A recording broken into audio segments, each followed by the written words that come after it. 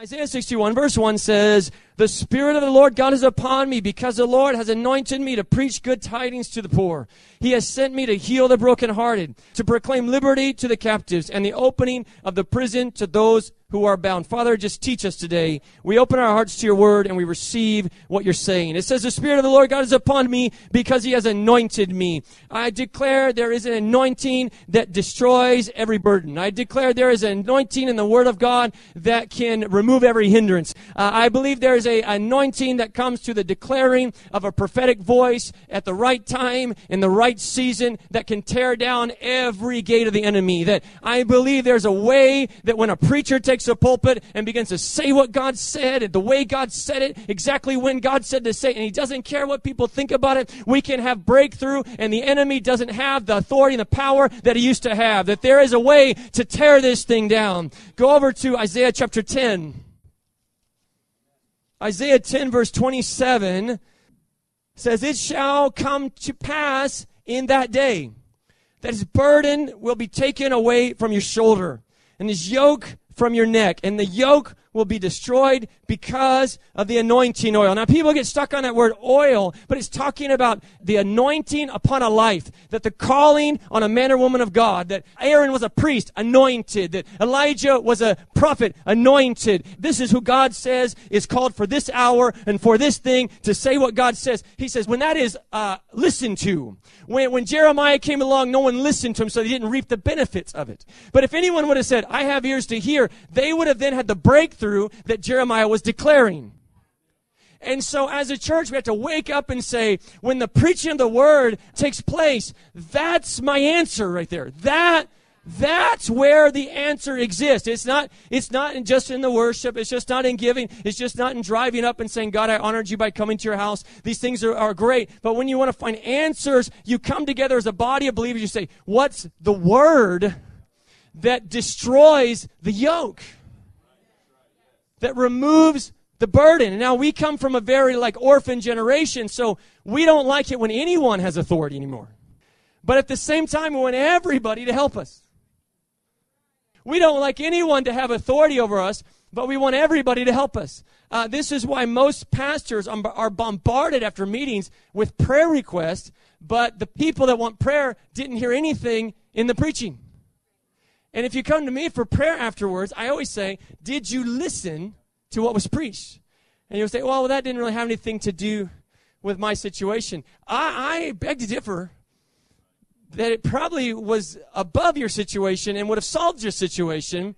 Come on, wave your hand if you prayed that I would be anointed to preach today. Why do we have to pray that? Because we are not exalting Pastor Cletus. We're saying, "No, God, you anointed this man to be my pastor. Lord, why would I want to walk away with nothing? God, we are the body of Christ, and we have order, and we honor that order like you say. And we know if we honor your order, then you can move. We exalt the word over our feelings, over our situation. So God, talk to us."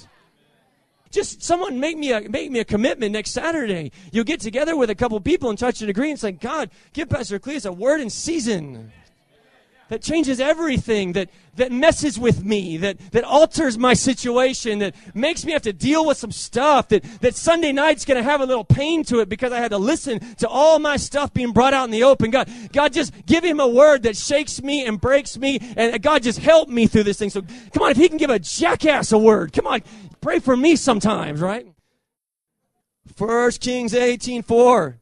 "For so it was, while Jezebel," this is the wife of Ahab, wicked queen that walks in witchcraft and in sexual morality and in idolatry, which is still the summary of who she is in the New Testament, the spirit of. Her father was the priest of Ishtar, which is a female goddess that was sexually controlling, that then would basically eat the people and destroy them after she controlled them. And so it's a work of manipulation. So she was raised in this atmosphere. Then her father became king of a wicked city. And so her father is both king and priest, which is an antichrist spirit that is Jesus is king and priest, okay? It's the opposite of Melchizedek, which is the king of righteousness and, priest of Most High God. And here we have this priest of this demonic culture, and he raises a child named Jezebel. And she's more wicked than the wicked kings of Israel over time. And it says that Ahab, he was bad. It says, but the worst thing he ever did was marry that woman. And I hope no one in this room has that testimony. Like, you were in a bad situation, But the worst thing you ever did was marry that woman. I hope that's not anyone's, not going to be on anyone's tombstone someday. Okay. 1 Kings 18:4 says, for so it was while Jezebel massacred the prophets of the Lord. It says, for so it was that while Jezebel massacred the prophets of the Lord. So we have a story within a story here. We don't know the time frame exactly. We don't know exactly how she did this, but it's referred to twice. And the judgment on Jezebel that Jehu was given was connected to this. And it said that he was going to be raised up. Jehu becomes a king of Israel, not by birth, but by the call of God. And he begins to remove Ahab, begins to remove Baal worship.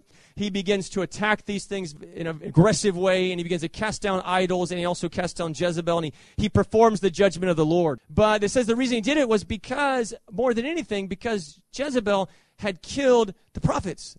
The prophets would have been the preachers. The prophets would have been the ones that had a word that we should be listening to.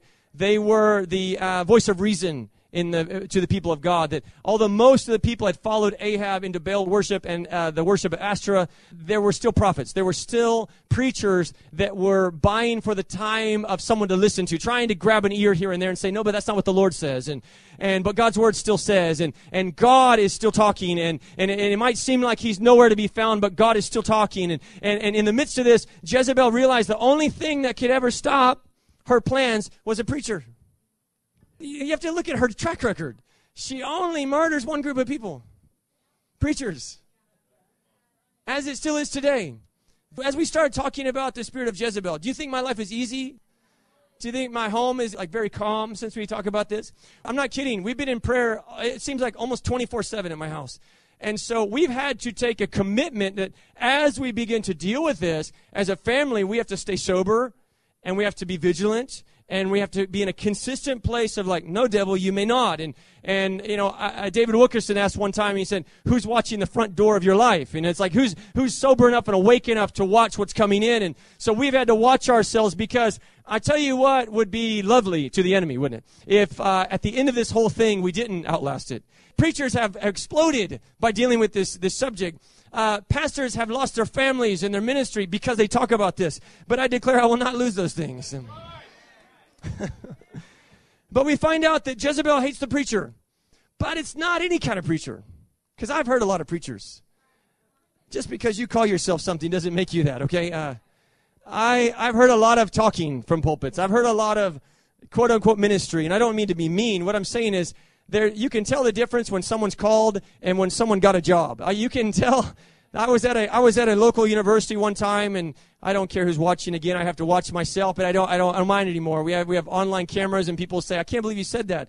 I can't believe you were watching that. That's not my mistake. That's yours. You don't want to get your feelings hurt. Don't watch us online. You'll be fine." Okay. But I was at a local university, and it was so interesting to sit with one of the leaders one time, and they were telling me how all the ministers that come out of the university get jobs. I said, how do they get jobs? Tell me about that. They said we have a board.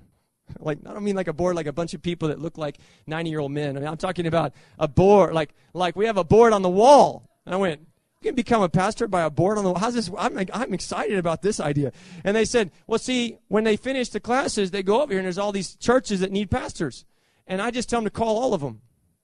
And I said, does that work very well? And they said, well, most of them stay there about a year or two, and then they come back and we go back to the board. That doesn't sound at all like the call of God on someone's life. So Jezebel has no problem with get a job off a board pastors and preachers. She's like, that's fine. I made that board. That's good. Like, you just keep that rolling. She's a lady that answers the phone when you call those places. And so she's a secretary at that church right there. I don't know how she does it, but she works at all those places, okay? But so Jezebel, this spirit is not worried. He's not worried about that. It's a specific kind of preacher. Jezebel hates prophetic leadership. Jezebel hates prophetic leadership. And that's the prophets, that's spirit-led pastors and teachers, that's apostolic leaders, that's leaders who walk in the gifts of the Holy Spirit, preachers who call us to repentance. Jezebel is not offended by someone that goes to church. She has an issue with someone that calls the church to action and change. You have to understand this. The spirit of Jezebel does not want to shut churches down. she wants them to continue but be limping and I keep using this word, but it's to be emasculated. It's that the church suddenly has no power. The church has no direction. The church has no meaning. But the bills are paid. And the pews are pretty, and we do it the same way over and over, and there's no shift, there's no change, there's no call to action. It's safe. It becomes very doctrinal in its core. It becomes, here's our 10 things, and we don't move on from that, and they have no more life, but it's comfortable, and we make sure that our children they're in the Sunday school class, and that we went to women's Bible study if you're not a man, and you did the list, and you're very active, and you have a good board of directors that decide all the actions, and the pastor shows up, and we make sure he doesn't preach too long. He doesn't preach too short. He doesn't use too much Bible. And he uses just enough poems. I mean, that's how Jezebel wants to live. And if you look at the strong churches that were birthed in the late 1800s, 1860 on to about 1920, you see many of the churches that began there, you'd go to them today and you'd read their history. And you'd be like, why is this complete? Come on, read about William Booth for a moment. Now go to the church that carries his name and is significant. You go there and you're like, this isn't even, are you guys sure you're the same people? Like, what's the breakdown? I don't see that to be harsh on anyone. What I'm saying is, like, you look at John Wesley and you think of his preaching, and then you see the churches that call themselves Wesleyan or have Wesleyan doctrine. You're like, this isn't even. But the most splintered religious group in history is the Lutheran Church. It's because Martin Luther said, whatever you do, don't name a church after me. And when it comes to not only denominations, but religious institutions, it's the most splintered. So many different types. They don't even know each other. They're like, you're Lutheran? You do that? We're completely different, but okay. And it's because we lose the original fire because we let other things in. And we start allowing ourselves to be directed by things outside of prophetic leadership. We start looking for comfort instead of that constant rumbling. And this is why people hung out with John the Baptist for a day or two, This is why they hung out with Jesus until the bread ran out. They're like, oh man, like this just got hard. All of a sudden difficulty set in. This isn't as easy as it was last week when we had a lot of fish and a lot of bread and it seemed we were popular. All of a sudden this is costing us something. And what's his deal about crucifixion? He's obsessed with it. This is weird. And after a while they had to say, I think Jesus is a cult leader. There had to be that moment. He's asking too much of us. He's telling us to leave our mother. He actually said that we have to love him so much that we hate our mother and father. Like, what is his problem? He's insane. This is weird. This is too much. And every time throughout history we have those preachers that push us to another level, there's a moment where someone, somewhere, kind of like pacifies the moment and lets that Jezebel come in. And suddenly we go from radical obedience to like major security, safety. And don't rock the boat because someone might fall out. Rock the boat. Rock the boat. And so when you're dealing with the spirit of Jezebel, she's not after any preacher. She's after a prophetic head. She's after someone that's saying, this is what God is saying for the church today. But why does she hate prophetic leadership? Well, I'll give you 10 reasons from Scripture. Jezebel hates prophetic leadership because prophetic leadership, number one, is based in hidden knowledge and wisdom and requires a real relationship with the Holy Spirit. Scriptures are 1 Corinthians 2:6-16 and Matthew 13:11.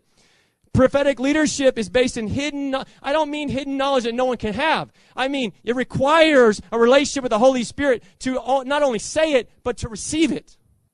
Come on, you want me to start preaching Psalms 23 every week?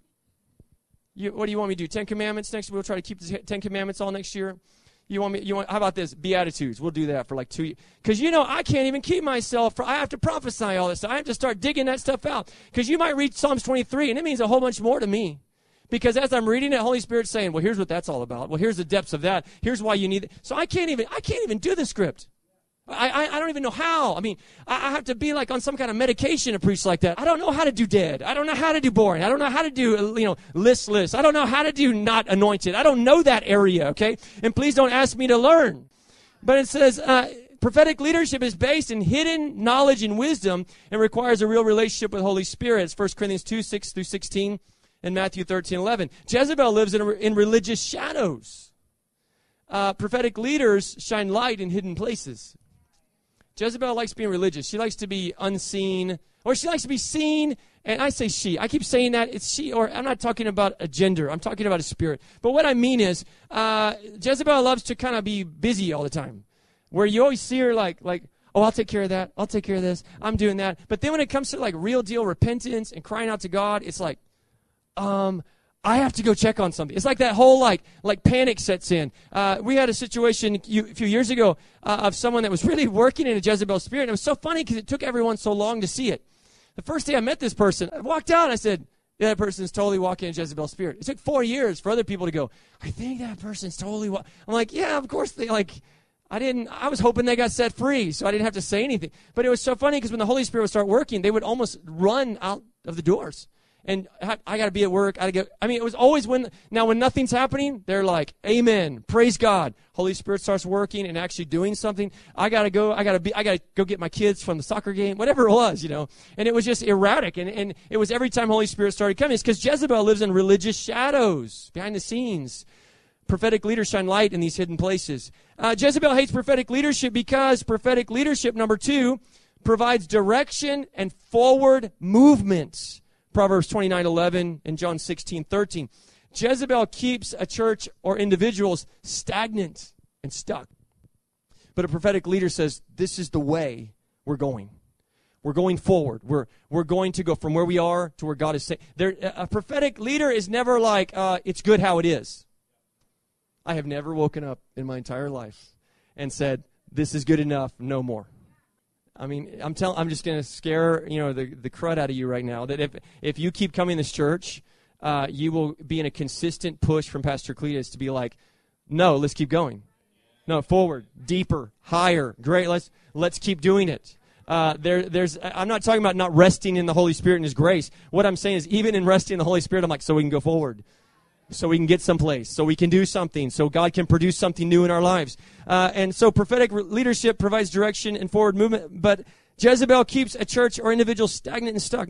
Jezebel hates prophetic leadership because prophetic leadership, number 3, is based in the anointing. Watch this is very important. It's based in the anointing and it sets the captive free. I said prophetic leadership is based in the anointing and sets the captive free. That's Isaiah 61, 1-4, like we read before, and Isaiah 10:27. Here's the issue with Jezebel. Jezebel can't do this. No, I said Jezebel's issue with prophetic leaders is that prophetic leaders can literally pull a word out of heaven that lines up with, like the word of God is all of a sudden like real to them, and they go, here's the answer. Like that place of prayer and that place of prophecy and I'm not talking outside the word. I'm saying something that lines the word becoming alive and turning into flesh before us and saying, this is what God is saying. And that can be spoken and the captive is set free. Let me ask you, how many of you were born again when you heard a preacher preach? You might have heard the story before, but then when the anointing was present, you were like, that's it right there. Jezebel has no ability to set the captive free. She only has the ability to keep stringing the captive along, whether it be through teachings or word or relationships, but it never solves the problem. Some people want a friend that's always like, it'll be okay. Prophetic leadership and preachers are like, it won't be okay if you keep doing the same thing you've been doing. You drive that car off the cliff, it's going to come off the cliff. You're going to it's going to not go good. We got to turn something around, okay? Where most people, Jezebel loves to jump in and take advantage of people that just want their momentary need settled. Prophetic preachers and leadership go, no, we're going to shift this thing. Okay, so Jezebel hates prophetic leadership because prophetic leadership, number 4, calls us to abandon the world. Prophetic leadership calls us to abandon the world. 2 Corinthians 6:17 and James 4:4. Jezebel offers a way to be both religious and worldly. Let me give you a picture of this. Good doctrine, bad habits. It's this concept of like, hey, we've got all of our doctrine right, so it doesn't matter what we drink. It doesn't matter what we look at. It doesn't matter what we do. Because if anyone were to back us in a corner, we'll pull our doctrine out and go, no. We have all the answers. And actually, you're backslidden because you don't have the doctrine that we have. And that's a work of Jezebel. It's a lying spirit that keeps people from being honest and from leaving things in the world. It says, number 4 was the prophetic leader calls us to abandon the world. Jezebel hates prophetic leadership because prophetic leadership, number 5, calls us to total faith in God's word and not in ourselves. When a real preacher preaches, he's like, what's it saying there? You're like, well, preacher, what's it saying there, though? But see, we're going through, but what's it saying there? But see, I used to believe that, but what's it saying there? But what, 66 books, what do they say about that? And I've had people say, all you do is speak the word. What else do you want from me? And so the prophetic leader, he calls us to total faith in God's word and not in ourselves. That's Deuteronomy 28:1 and 2 Timothy 4:1 and 2. Jezebel calls us to feelings and emotions. It means that Jezebel listens to the preaching of the word, walks out and sees someone that's like, well, I'm broken, I'm sad. And they go, well, you know what? I know that word's not for everybody. We almost have like predators in the spirit that wait for people after meetings to be like, can I counsel you? Because I can see that was a little hard for you. I know everyone else, but like, how do you feel? Are you feeling okay? Are your emotions all right? Because I feel like God's really anointed me to help people emotionally. And you know, I can tell you don't feel, stop, get behind me, devil, you know. Because the preaching of the word is what changes things. Jezebel just wants to satisfy and give you an emotional better feeling. Okay. Jezebel hates prophetic leadership because prophetic leaders, number 6, call us to choose. That's Joshua 24:15, Deuteronomy 30, verse 19, 1 Kings 18:21, and Matthew 12:33. Jezebel calls us to compromise. Prophetic leadership says it either is or it isn't. God either blesses it or he curses it. You're either born again or you're lost. You're either filled with the Spirit or you're not. That's either the Lord or it's not. That's of the flesh or it's not. You understand this? When prophetic leadership is put in place and we honor that prophetic word, he or she is always going to say, choose your next steps wisely. Take the path that the Lord's saying or don't. There's not, my whole entire process of thought concerning Christ is I either serve him or I don't. He's either Lord of everything, well, come on, or he's not Lord of anything. I said it twice last week. He won't save what he can't own. So there's no such doctrine that's biblical that says he's my Savior but not my Lord. He's either both or he's neither. It's not. I don't care what people said. We don't need more sinners' prayers. We need more sinners repenting. It either is or it isn't. And so the prophetic preacher or prophet will call us to choose. And Jezebel calls us to compromise. She says, you're fine how you are. It'll be okay. Sleep it off. Number 7, prophetic leadership calls us to repentance and conversion. Hosea 6:1-3 and Acts 3:19. Prophetic leaders call us to repentance and conversion. Well, watch, you have to focus on this one. Jezebel offers counsel and supply. You go, what does that mean? Well, when you look at the story of Jezebel, it's interesting because she actually supplied the daily rations for over 400 prophets of Ashtoreth and over 400 prophets of Baal, that they literally lived on her money. Then you get to the story in Acts chapter 16 of the spirit of Pythos, which is then later referred to in the book of Revelation, connected to the spirit of Jezebel. They're intertwined. You have to stick with that for a moment. And so you find in Acts chapter 16 that this false work of the Holy Spirit, it's a false Holy Spirit, it's a false prophecy thing. It's a controlling, constricting spirit that gets you away from the truth. It's built in money again. In this church, people will come to me and say, I'm having a financial problem in my life. And I say, the most horrible thing any pastor could say. I go, do you tithe? And they're like, no, you don't understand. I'm having I go, I know. Do you tithe? Well, I do when I can. Well, that's why you have financial problems every once in a while, off and on, because they're directly connected. That if you were a tither, number one, you wouldn't have any stress anymore about the money because you would know that you're in covenant with God and the numbers wouldn't stress you out or freak you out, that you would know God's taking care of it and you know he'll supply your need according to his riches and glory. You know that already.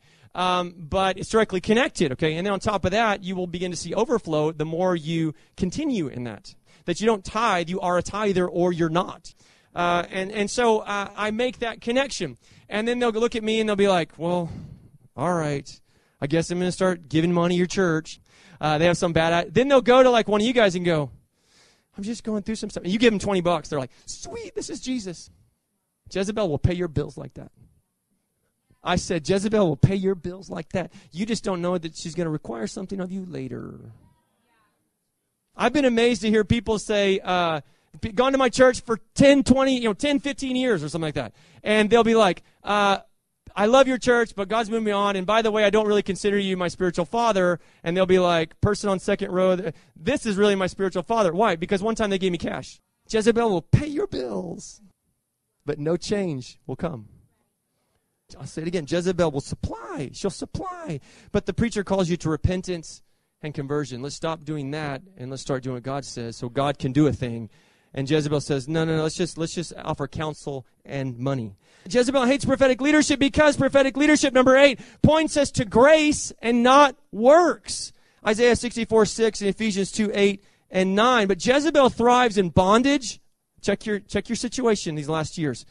She thrives in bondage, condemnation, self-hatred, confusion, and works-based righteousness. You can test the works-based righteousness by any time that you are confronted or you confront someone and they feel like if you say they do something wrong, they are wrong. If someone says, hey, that's the wrong thing to do, and they go, I've done my best and you're attacking me and now I'm bad, so now I'm bad. That's a work of a Jezebel spirit that makes us focus on we are the sum total of our works. Where the preacher says, no, your works are nothing. It's his grace. It's complete surrender to him doing it.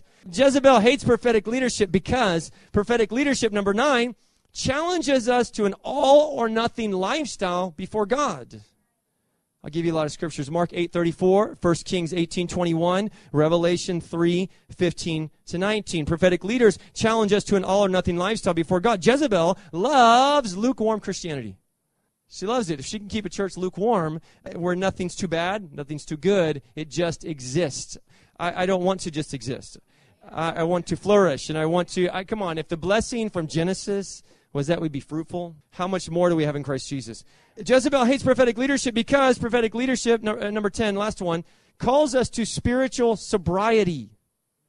Ephesians 5:14, 1 Peter 5:8, Joel 2:1, and Ezekiel 33:1-9, Jezebel works with a sleeper spirit to keep the church medicated and pacified with worldliness. I said that the preacher is going to call you to spiritual sobriety. That means that you wake yourself up.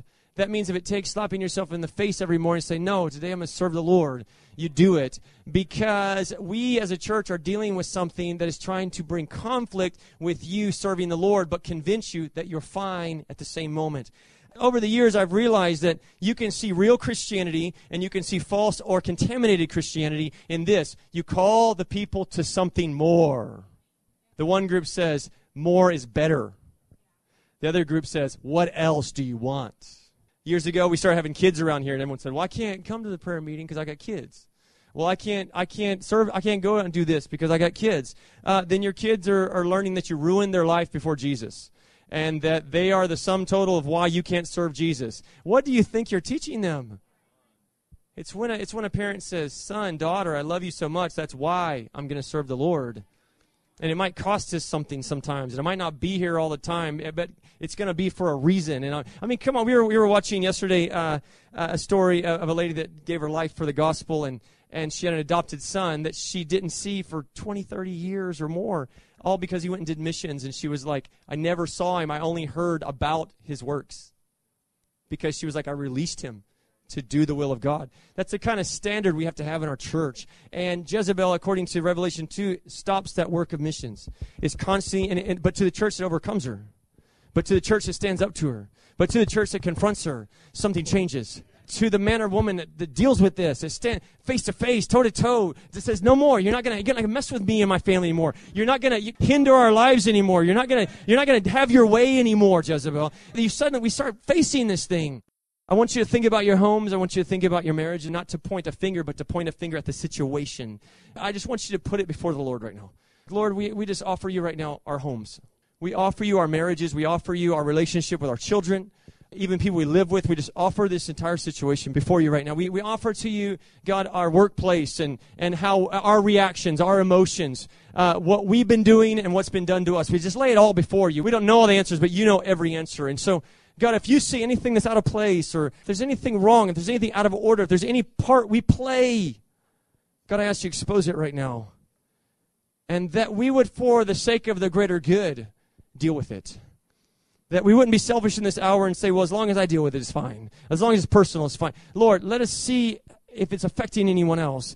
Any place that there's a stronghold, anywhere there's a foothold of Jezebel or any other demonic stronghold that we're allowing, that we're pacifying, that we're being medicated by, we're just kind of letting it happen and we're not standing up to it. God, just reveal it and just expose it to us right now. And show us what to do. Show us where it comes from and how we deal with it.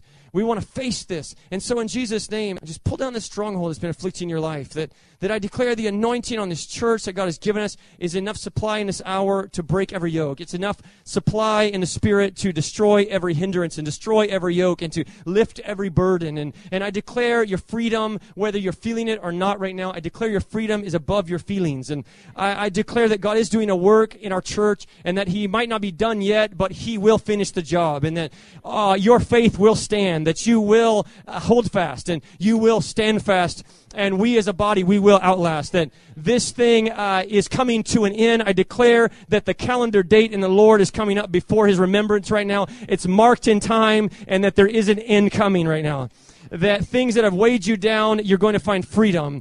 Things that have held you back, it won't hold you back anymore. That this is your season. That every promise that you believe but you haven't tasted, you haven't touched, I declare your season is coming. You will taste it. You will touch it. That, come on, all things are possible for you in this hour because your faith is rising. That Jezebel has no more power over you. I declare she comes down. Come on, just say my name is Jehu, and Jezebel comes down. I declare Jezebel comes down in Jesus' name. And I declare the devil's under my feet. Come on. I declare the devil's under my feet. I declare the devil's under my feet. I declare the God of peace is crushing that enemy under my feet right now. Come on, I have authority from on high, and we declare it's under our feet right now. We declare that devil's under our feet right now. Come on, the authority of Christ is working through this church, and I declare that devil's under our feet right now. Hallelujah. The yokes are being broken. Your children's future, their future won't look like your past. Come on. Hallelujah. I declare your children's future won't look like your past. The things you struggled with, it will be like a faint memory, that things you talked about, but it won't be a reality in their future. Come on. We're shifting generations in this hour. Something's shifting.